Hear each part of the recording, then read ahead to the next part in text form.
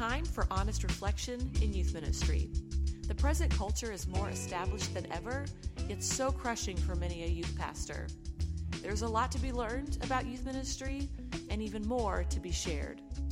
Here's to hoping that this helps, whether you are 19 and have just started or have been serving in ministry for 19 years.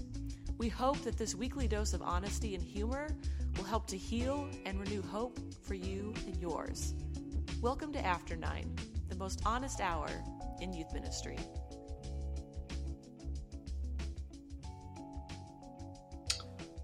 Hello and welcome to After 9. How are you? My name is Chad Higgins, and this is... I'm Zach Workin.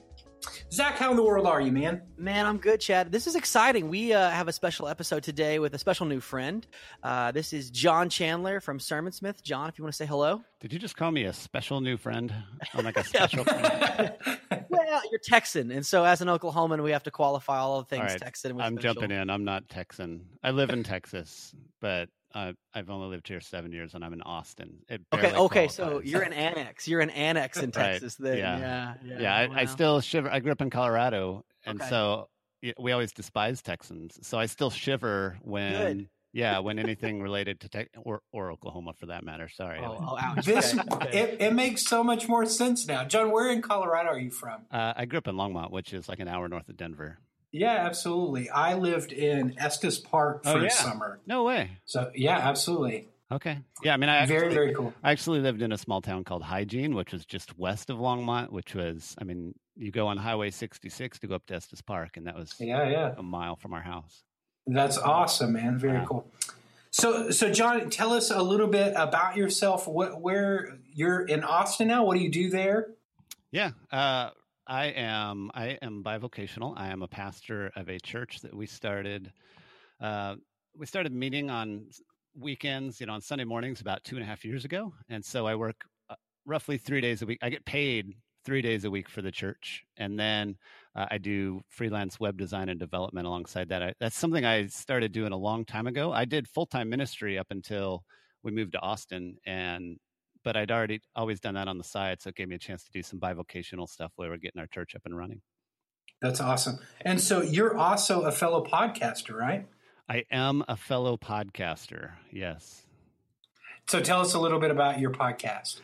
Yeah, I mean, I actually participate in two, but I know the reason. I'll tell you briefly. I also co-host a podcast for the Ecclesia Network, which our church is part of, and so we just interview. But that's kind of where I got my chops podcasting and learned how to do it. But my primary podcast, which has many more episodes, is Sermonsmith. And Sermonsmith is a podcast where I just interview preachers about how they do sermon prep, just to hear everybody's process.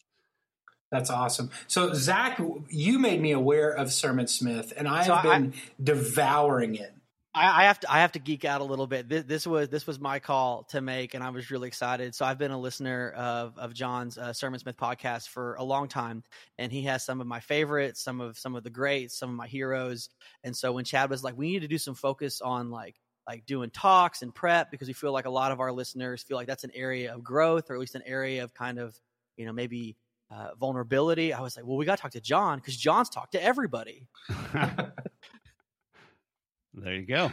I just wanted to tap everybody else into all of John's wisdom. I love it. So, John, you have basically all of the weight of everyone's sermons on your shoulders right now. I have to represent. So I've done, I didn't look it up. You asked me a minute ago. I think I've done 65 interviews, maybe 66. Let's say 65. That feels safer. 65 feels safe. Okay. So basically what you're saying is I have to carry the expertise of 65 other. And one of the people that was interviewed was me. So really 64. You're saying I have to 64 experts in the next, would you give me 7 minutes? How much time? Oh yeah, you can have all of 8.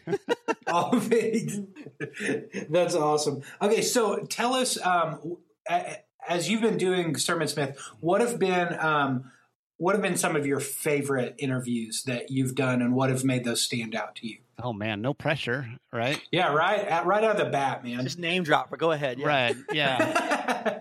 Well, I mean, it's honestly, I think some of my favorites have been the ones I'm going to qualify my answer. I think some of my favorites have been the ones, to be honest, that I've found the most resonance with, because of whatever they're doing is something that I would see as an improvement on what I do, or what they're doing is similar to, So there's a few that stand out for me.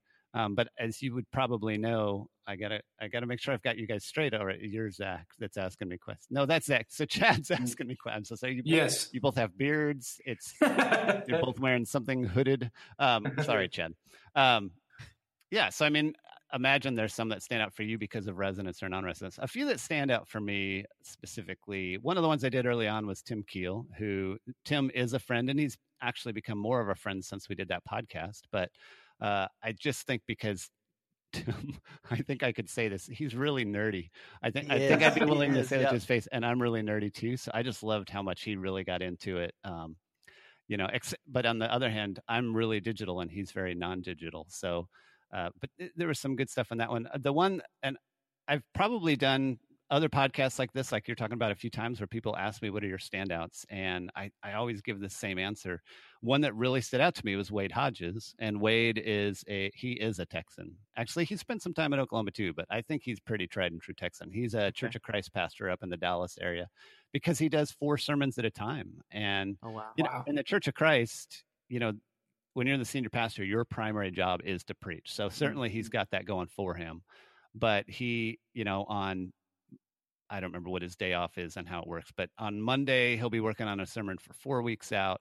And then on Tuesday, he'll be working on the sermon for 3 weeks out. So he's always just kind of kicking these along, one step at a time. And I really appreciated that. I really enjoyed what he had to say. And then, but another one that stands out to me for reasons that are much more ambiguous and much less concrete is Wynn Collier. Wynn's a friend of mine who's like a Baptist pastor in Virginia with very strong Anglican sensibilities. But he's just very much, Wynn is a writer, and so he's a very thoughtful, reflective, and I loved the conversation with him because I love what he brings to it out of all that. So those are a few that, like, as I look back, they stand out. I could certainly go through and pick out bits and pieces of almost all of them that stand out to me. I like that you picked a contemplative Baptist as one of your favorites. That makes me feel good. Would you qualify as a contemplative Baptist? I aspire. You aspire. Yeah. All right. It's a longing for you. A deep, deep longing. Yeah. From the depth of my heart. Okay. So John, for you, why Sermonsmith? Like what prompted you to begin to do this, and why has this been something that you've ran after? Yeah, I've always, maybe not always, but for a long time, I have been a just fan of trying to understand what makes creativity happen. And I remember a long time ago, I don't know if you're going to lose your clean iTunes tag if I say this, but I remember a long time ago watching a Monty Python movie. It was The Life of Brian, so it was rated R. So boom, you guys are explicit just like that. But I remember watching that. And I remember there was a scene where one of the guys was writing Romans Go Home all over the side of a wall. You can pretend you don't know what I'm talking about because, it wouldn't be okay for you to have seen this movie. But he was writing Romans Go Home all over a wall, and a Roman soldier came up to him and he thought, he was going to kill him. But actually he got in trouble because he had not been using proper Latin grammar as he was writing Romans Go Home all over the wall. And, ultimately, then the Roman guard made him write that all over the wall 100 times once he had it down correctly. And I just remember having this thought. This was honestly, this is probably 20 years ago. I'm very old. It was probably 20 years ago when I was in youth ministry, and it resonated with me of this is creativity happening right here. And it's these elements of take two things that don't fit together and they put them together and they make something happen out of it. It's the teacher telling you to write something properly, telling you to write something multiple times on a chalkboard as punishment, and it's just unexpected. And I tell that story. I haven't told that story in a long time. I tell that story, though, because that kind of helped me recognize some of the resonance I have with what creative processes look like. And then about 10 years ago, I started a blog called Creativityist, which was all about what are the best workflows for making sure that you integrate creative processes in your life. I'd read books like Bird by Bird by Anne Lamott, where she talks all about what the writing process looks like. And as I was working through that, and then as I was starting to move into a season of preaching more in our church startup, not that not that this was new with me or new to anyone, but I just realized so much of everything that I've thought about as far as creative work, whether it's writing or whatever it is, it applies so much to the sermon process. I mean, there are very few, other than maybe somebody who has to write, a few articles for a newspaper a week or pound out. There are very few, maybe people who write TV shows, but the work that has to be done week after week after week to put together the content. And so out of that, I just started asking friends, tell me how you put your sermons together. I found some of them really perked up and they got really excited about having that conversation because it wasn't that common of a conversation. Right. Most of us hadn't really thought about it since homiletics class, right? Right. Well, but it is a common occurrence, right? Right, so right. That's one of the things that I love that your site and blog both offer is that it's something that everybody's always thinking about, but very few people want to have the conversation about, right? Like there's a very niche audience that wants to talk about the gear, the prep, and the ritual that goes into preparing a sermon. Yeah. I mean, it's like when I listen to like comedians that I love to listen to, it's like they're talking in this, when they talk about the craft of comedy, they're talking in this like own little like subcircle of what's going on. And so it's only the people that like do it, that understand it, that appreciate it. And so it's like almost inviting folks in across all of these different, the niche that they live in to have this conversation, and to have a weekly fresh thing to prepare each week is so unique. I mean, everybody else gets to workshop and try and practice and redo and rehearse, but the sermon thing is it kind of lives and dies each week. Yeah. And I've definitely found that some, just light up in those conversations. I won't name a name here, but there was one kind of well-known, prominent voice preacher that I reached out to, got connected to through a mutual friend, and his response was, I wouldn't even begin to know how to talk about how I put a sermon together, which I thought, well, that's interesting because you do it every week, but so you do get a lot of variety. I mean, you also alluded to the gear, Zach, and all that. And that's one of the things I've been really surprised about is the different variety of how some people just really get into and try to take advantage of all the different tools. I thought that, honestly, I thought the podcast would be more about that when I started. I thought there'd be more talk about, I'm using this app and I'm using this and this and this. Yeah. And I've been really surprised by how non-technological and underutilizing so many of the tools people are. Yeah. Yeah. Still a lot of pen and paper folk out there. There sure are. Yeah. Yeah. That's right. I am through and through. So one of the ongoing things, John, that you'll have to know about us that will help you identify us in future episodes is that Chad is the guy that, he carries very little to the table. It's the pen he took from the hotel. It's his journal and a water bottle he took from the front desk. Whereas I will pack mule 4 bags of stuff because I want to have multiple journals, multiple notebooks, and multiple recording devices at all times. And even as you say that he's the pen and paper guy, he's sitting there flipping a pen in his hand. Yeah, because he has a pad in front of him, and I have an iPad open. Right. What more do I need? What more do I need? Okay, so John, man, so as you're talking to these different guys, do you find that you have like specific questions that you always ask, or is it always different for each and every episode? I have the easiest podcast to host in all the world. I say five, right? Because, so first of all, I interview preachers, and they're used to talking for a living. I typically like to talk. But you just turn the mic on. And 1, 2, 3, go. But yeah, I mean, I have really the same set of questions that, and there's certainly I have to be paying attention because sometimes I want to trail off and go different directions with people. But the same questions that I ask just about every time are, tell us about your context. Tell us about what is the role of preaching in your church, because people from different traditions, that means different things in a lot of different churches. And so I want to get some context out of that. I ask people how they plan, like how far ahead they plan and what kind of series they do. And then I ask people to talk specifically about really, this is where we get a little more nitty gritty, but just talk about, any given message. What does it look like for you to prepare that and talk through that with them? And that really becomes the bulk of it. All the others kind of form context and background for that question. And as much as I can, some can do this really well and some can't, but as much as I can, I really try to get what are your steps and what, does the week to week look like as you're doing that? And so follow-up questions come out of that. And then the one other scripted question that's purely just for me, because I love books and I'm a book nerd, is, what are some books that have helped shape you as a preacher? So I always come back around to that too. But yeah, so all I have to do is, every time I've got a little Moleskine notebook where I scratch out, my questions and space where I want to write down notes about their answers. And then I just, every person I interview, I just go through and I scratch off when I get through each one. And yeah, it's ridiculously easy to host this podcast. That's my awesome. podcast, not your podcast. Okay, so we want to flip the script on you a little bit, right? Because over the last couple of weeks, for our listeners, we've been talking about kind of sermon prep and those different things for youth ministers. Because one of the things that we've heard from a lot of our audience and talking to guys is kind of what you guys alluded to. I think for some youth ministers, it's the week in and week out because they're preaching. Some of these guys are preaching every Wednesday. Some of them are preaching Wednesday and Sunday, multiple times a week, and different things like that. And so I think some of them are frustrated, and some of them are burnt out in that a little bit. And so we want to hear from you. What does it look like for you as far as some of these same questions that you ask your guys? Context, the role of preaching in your church. How far do you plan out, and what do you do for preparation? So let's just walk through those with you, John. So what? As far as you, where you're at, what's the context that it looks like for you? Yeah. As far as your preaching.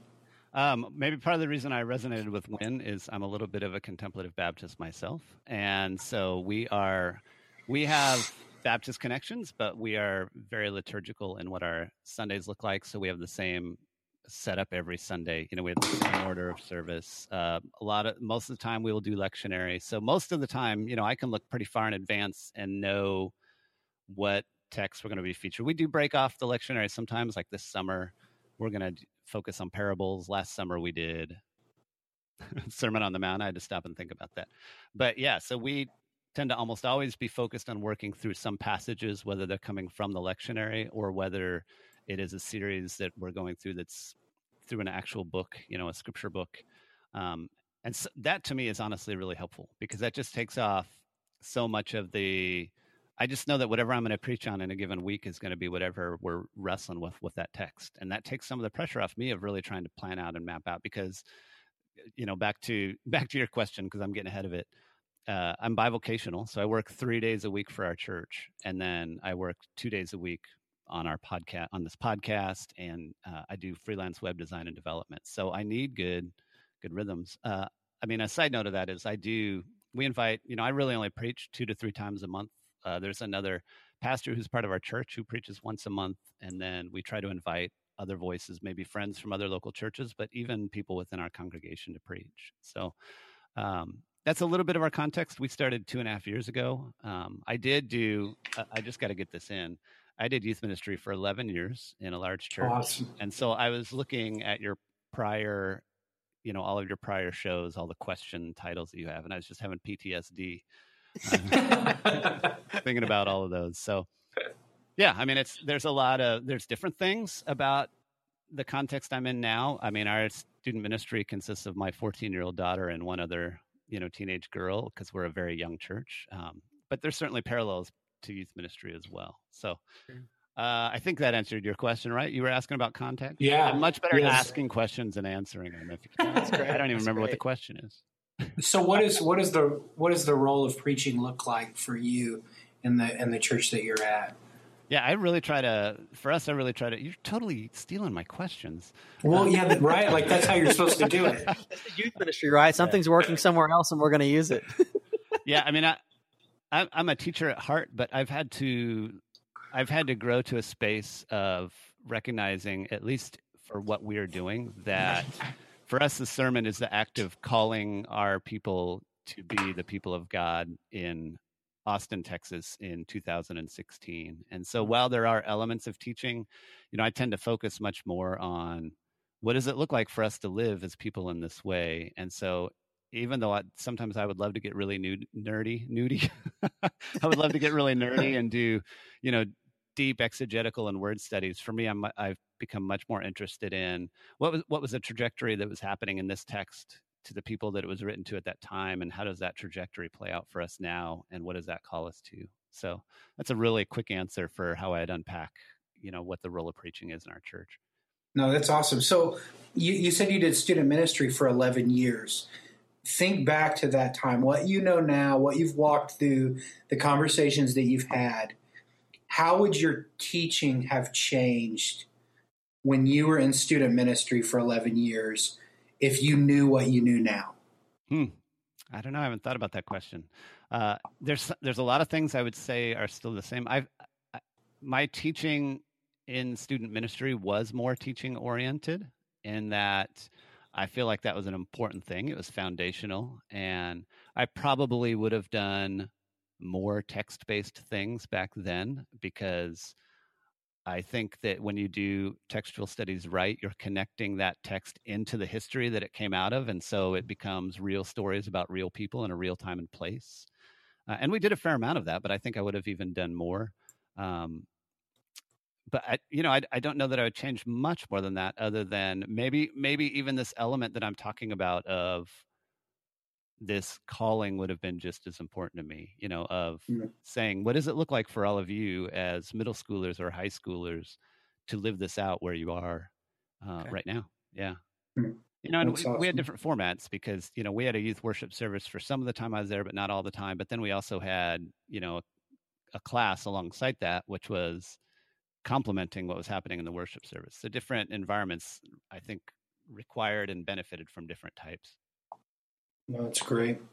So when you start creating a structure, planning out your sermons, what does that look like for you? How far in advance do you go?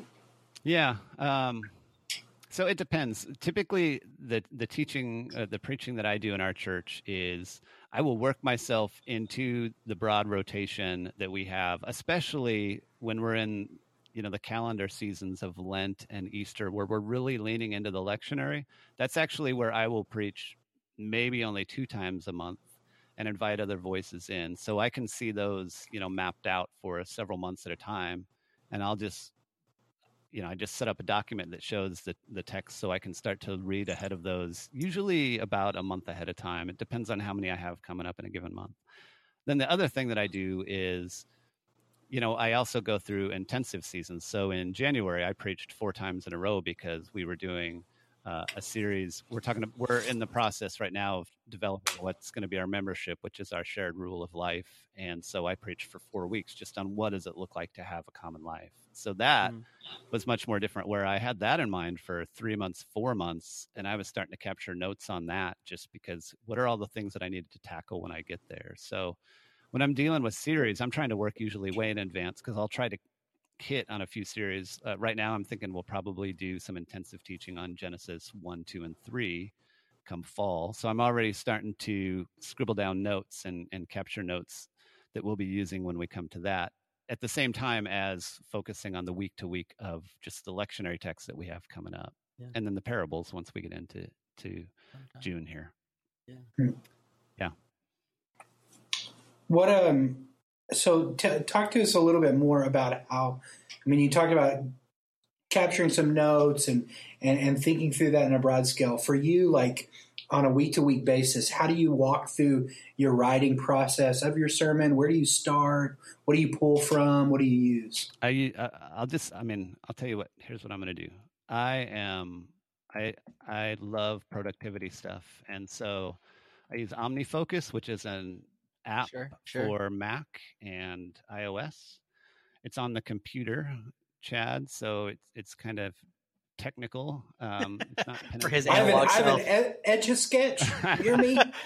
And so I have like a template. Is there a way you could print that app out for Chad?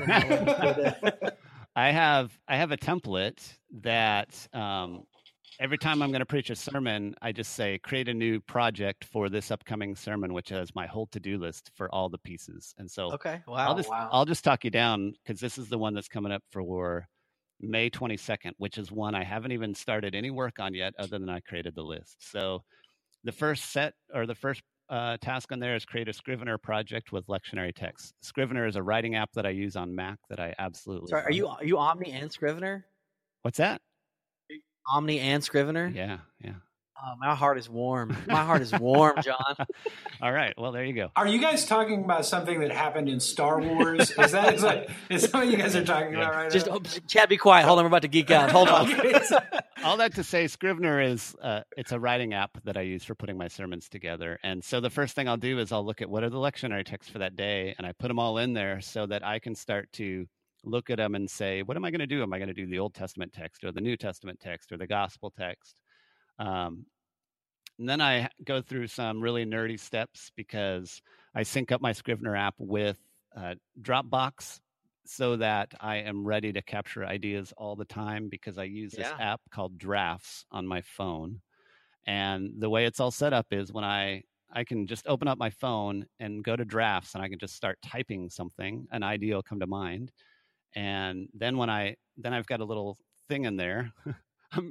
This is hard to say without getting super technical other than the big ideas. But then anytime I have one of those ideas, I can just type it in and say, add this to the May 22nd sermon. Okay. And so then it's automatically going to sync that into Scrivener next time I open Scrivener. It's going to pull it out of Dropbox and it's going to create a new little item.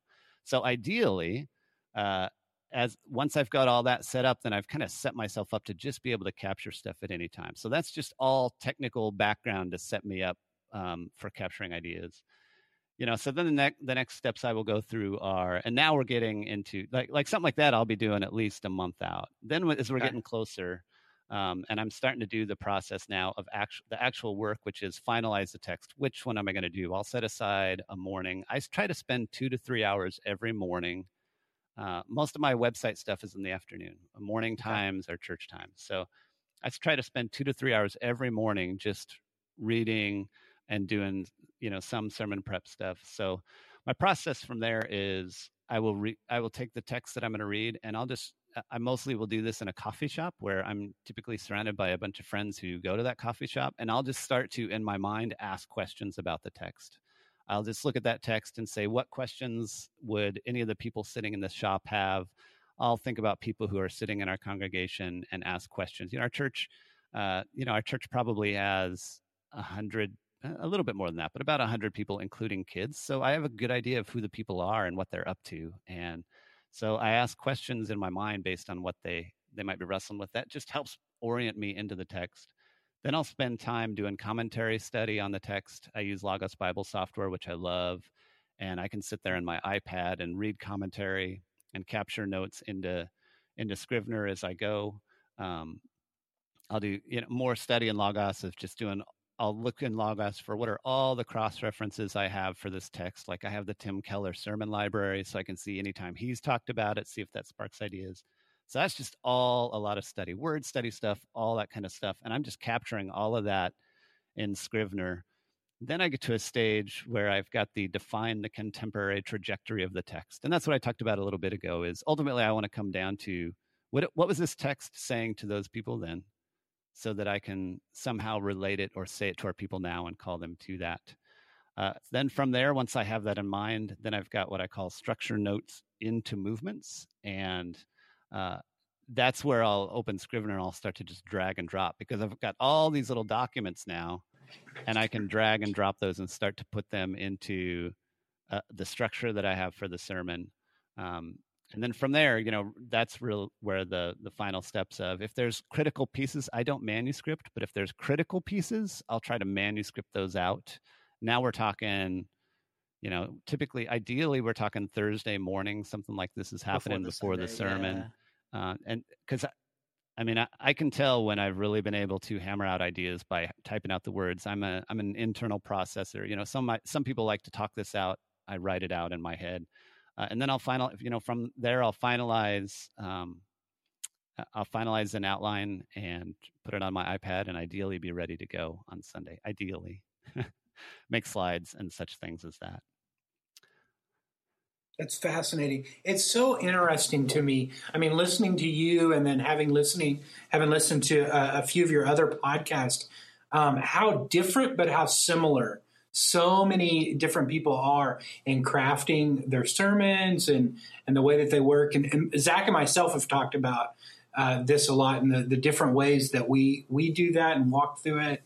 And it's always fascinating to me just the journey that everyone takes, right? Yeah. And creating these talks and listening to the Lord along the way and kind of working that out. It's absolutely fascinating to me. I'm actually kind of like, I'm almost like amused, John, that for all the technical precision you have in your preparation, that for the most part, you're not manuscripted at the end. Like that is, I think, almost like an encouragement to me or an affirmation to me that you can put all of that really particular, detailed, thoughtful, like, I mean, you're digitizing and collectivizing all the different things that you're doing. But at the end, you're letting like the overflow almost kind of speak out of all that hard work you've done. A lot of the technical is because it frees me up.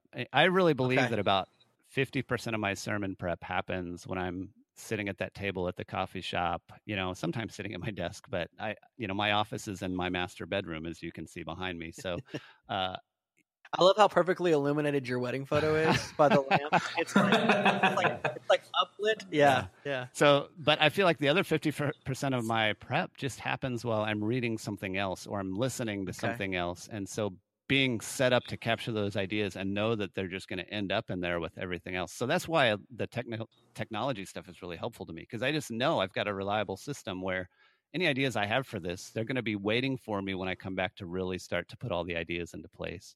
It's really helpful for me because there's so much, and you can call it being contemplative. You can just call it the journey of life. You can call it inspiration from the Lord. I think all of those are part of it, but I just feel like a lot of what comes to my sermon comes to me when I'm out and about. And I think that's a really good thing. I think because and I have an advantage, right? Because I'm living a life that's very similar to the people who I'm preaching to, and we frequent the same. You guys don't have that. And most of your audience, you're not living student ministry life. That's harder work, to contextualize for them, but you at least hopefully spend a lot of time and have conversations with them. I just talk about Justin Bieber a lot. Yeah, I bet that's helpful. Yeah, but that's helpful.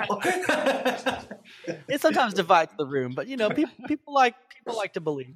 Okay. That's the best response. I bet that's helpful. Well, I am your first guest, so Well, but one of the things that I want to pull from you, John, is for some of your collective wisdom of just all the different people you've interviewed. Because I think one of the things that is kind of the after nine reason for having you involved in the show is we feel like a lot of youth pastors struggle with the expectations or the markers for success. And I wonder if maybe you could share a little bit of maybe for your own self or just in the ways you've talked to other like pastors, senior pastors, preaching pastors. Like what are the things that they wrestle with that could help like humanize what it means to deliver a talk in relationship to, was this any good? What should I expect from a good talk or a bad talk? I mean, like at what point do you know what to do with the thing that you've been working so hard on every week? Oh man, don't ask me about today because I don't feel really great about yesterday's sermon. Okay, fair enough. Let's start there. Fair enough. Yeah. Okay. Man, that's a hard question to answer because I don't know how much, we've broached that some, but so much of what I talk about with people is the beforehand. There are a few people who have talked about, questions that they go through afterwards or feedback or critique that they get afterwards. For me personally, maybe this will be helpful. And this is going to this is how I've come to be comfortable each week in and out with preaching and knowing this is what I need to do. And so sometimes it might go really well, and sometimes I might not feel like it connected as well. And but one of the things that I've learned from the podcast that I would have probably resisted before starting it is that I've settled into doing pretty much the same sermon structure every single time.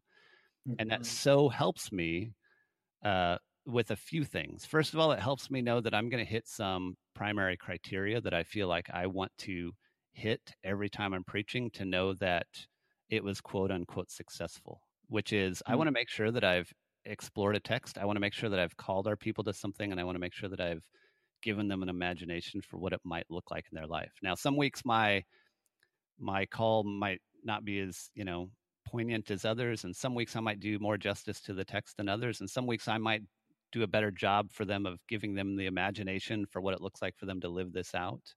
And so even as I sit here and think about yesterday, that's part of what I felt like is we came back from vacation. I feel like I just was behind and I didn't really hammer out as well the imagination piece. All right, so I'm like going multiple different directions. So structure for me, here's why that's been helpful.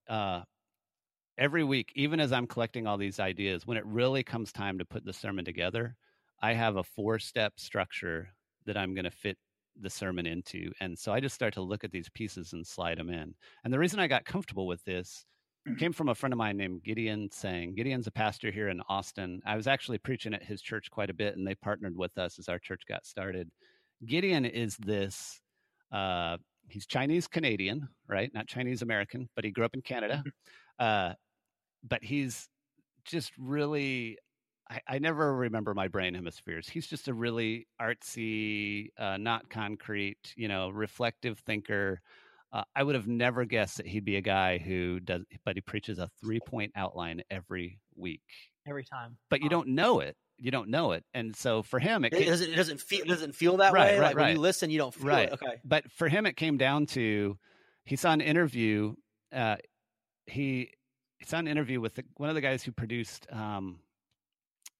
the Golden Girls, but he also produced, what was the Bluths? What was Michael Bluth? What show was? Stop. We're embarrassed. We're going to pause the recording because we don't know. Right, well, listen, guys, I'm sold on Golden Girls. You don't need to. I mean, this guy to Arrested me is Development. upper Arrested echelon. Development. Money's in the banana stand. The Arrested Development, Thank you. Seminarians, Yeah. World Wild. Yeah. All right, so the producer for the Golden Girls was also a producer for Arrested Development, and Gideon saw an interview with this guy that basically said that the structure for every episode of the Golden Girls matched the same structure for every episode of Arrested Development. That there's this arc format structure that they use for every episode to fit it into. And so, Gideon leaned in on that, and he realized he could do the same thing with a 3-point sermon. I don't use a 3-point sermon. It doesn't, I'll still argue with him about the 3-point sermon, but there's definitely been, because of the week to week, and because you talk about so many people who are doing youth ministry or really any kind of ministry, unless their only job is teaching pastor, there's so many other things that they're doing. Yeah. That to know that I have this structure to fit it into is going to be super helpful for me. And it streamlines the process. It takes a lot of the stress out of the process for me, because I know I've got all these pieces, and then it's just a matter of starting to slide the pieces into the structure. And then the ones that don't fit, I just leave them out. So yeah, I mean, I'll tell you real briefly. I feel like everybody's going to benefit to some degree of coming up with their own structure. But for me, the structure is, I always want to start with some kind of tension. What is some tension that we can immediately feel because we share it, or maybe it's a story from my own life, or it's yesterday I just put up the picture of the 5 current candidates for the election, and that was our tension right there. Because I talked about the anxiety we have. Yeah. But I want to start with a tension that ultimately we're going to work towards, addressing. Then I go to the text. I almost always, follow up the tension with the text. Sometimes the text is the tension. That happens sometimes, but the text is really just going to be let's look at this text together, and I'll highlight some key parts of it. I don't really unpack verse by verse, even though, like I said, I'd like to do that with my teaching bent. From there, I go to what I call the calling, which is, in light of this text, who are we called to be? Who were those people that were hearing this called to be? So yesterday it was Revelation 5, and this text was to this persecuted church, this reminder that Jesus is on the throne and Jesus is Lord, and that's where Jesus is right now. And when we're feeling the anxiety and the stress of this election season, we have to remember that we're a people who our primary story is Jesus is Lord. And so that's the calling. And then the fourth part is the imagination. And you could say imagination is application, but I kind of define them differently, because application can sometimes be too specific, and here's specific things you need to do. Whereas for me, I consider imagination to be a little bit more anecdotal, metaphorical, like this is what it might look like for you to live in this way. What does it look like for you to choose who you're going to vote for, remembering first that Jesus is Lord? So knowing that I have those 4 things. So even though I feel like bits and pieces that weren't as straightforward and weren't as clear in my sermon yesterday, I still know that I went through those 4 things. I certainly know I did a good job of creating tension. But I know that we went through a text and I called our people to something. I felt like the imagination didn't work as well yesterday, but it was there. So that's been helpful for me. And that's so good, because as we talk to other guys in student ministry, I think, like Zach was talking about, oftentimes you get off the stage and it's like, was that good or not? And then our only way to like evaluate it was like some sort of like emotional response by teenagers. And I love the way that you put that, right? That you've, in some ways, you've almost built in some structure of evaluation for ourselves in the minute we walk off stage of asking the question, okay, was I obedient in what I feel like God's called me to do in writing these sermons? And I think that is fantastic and a really practical tip for our listeners. Well, I hope so. I hope it can be helpful. It has been for me. Thanks for listening to After 9. Join the community and continue the conversation on Facebook, Twitter, or visit after9ministry.com to share your story.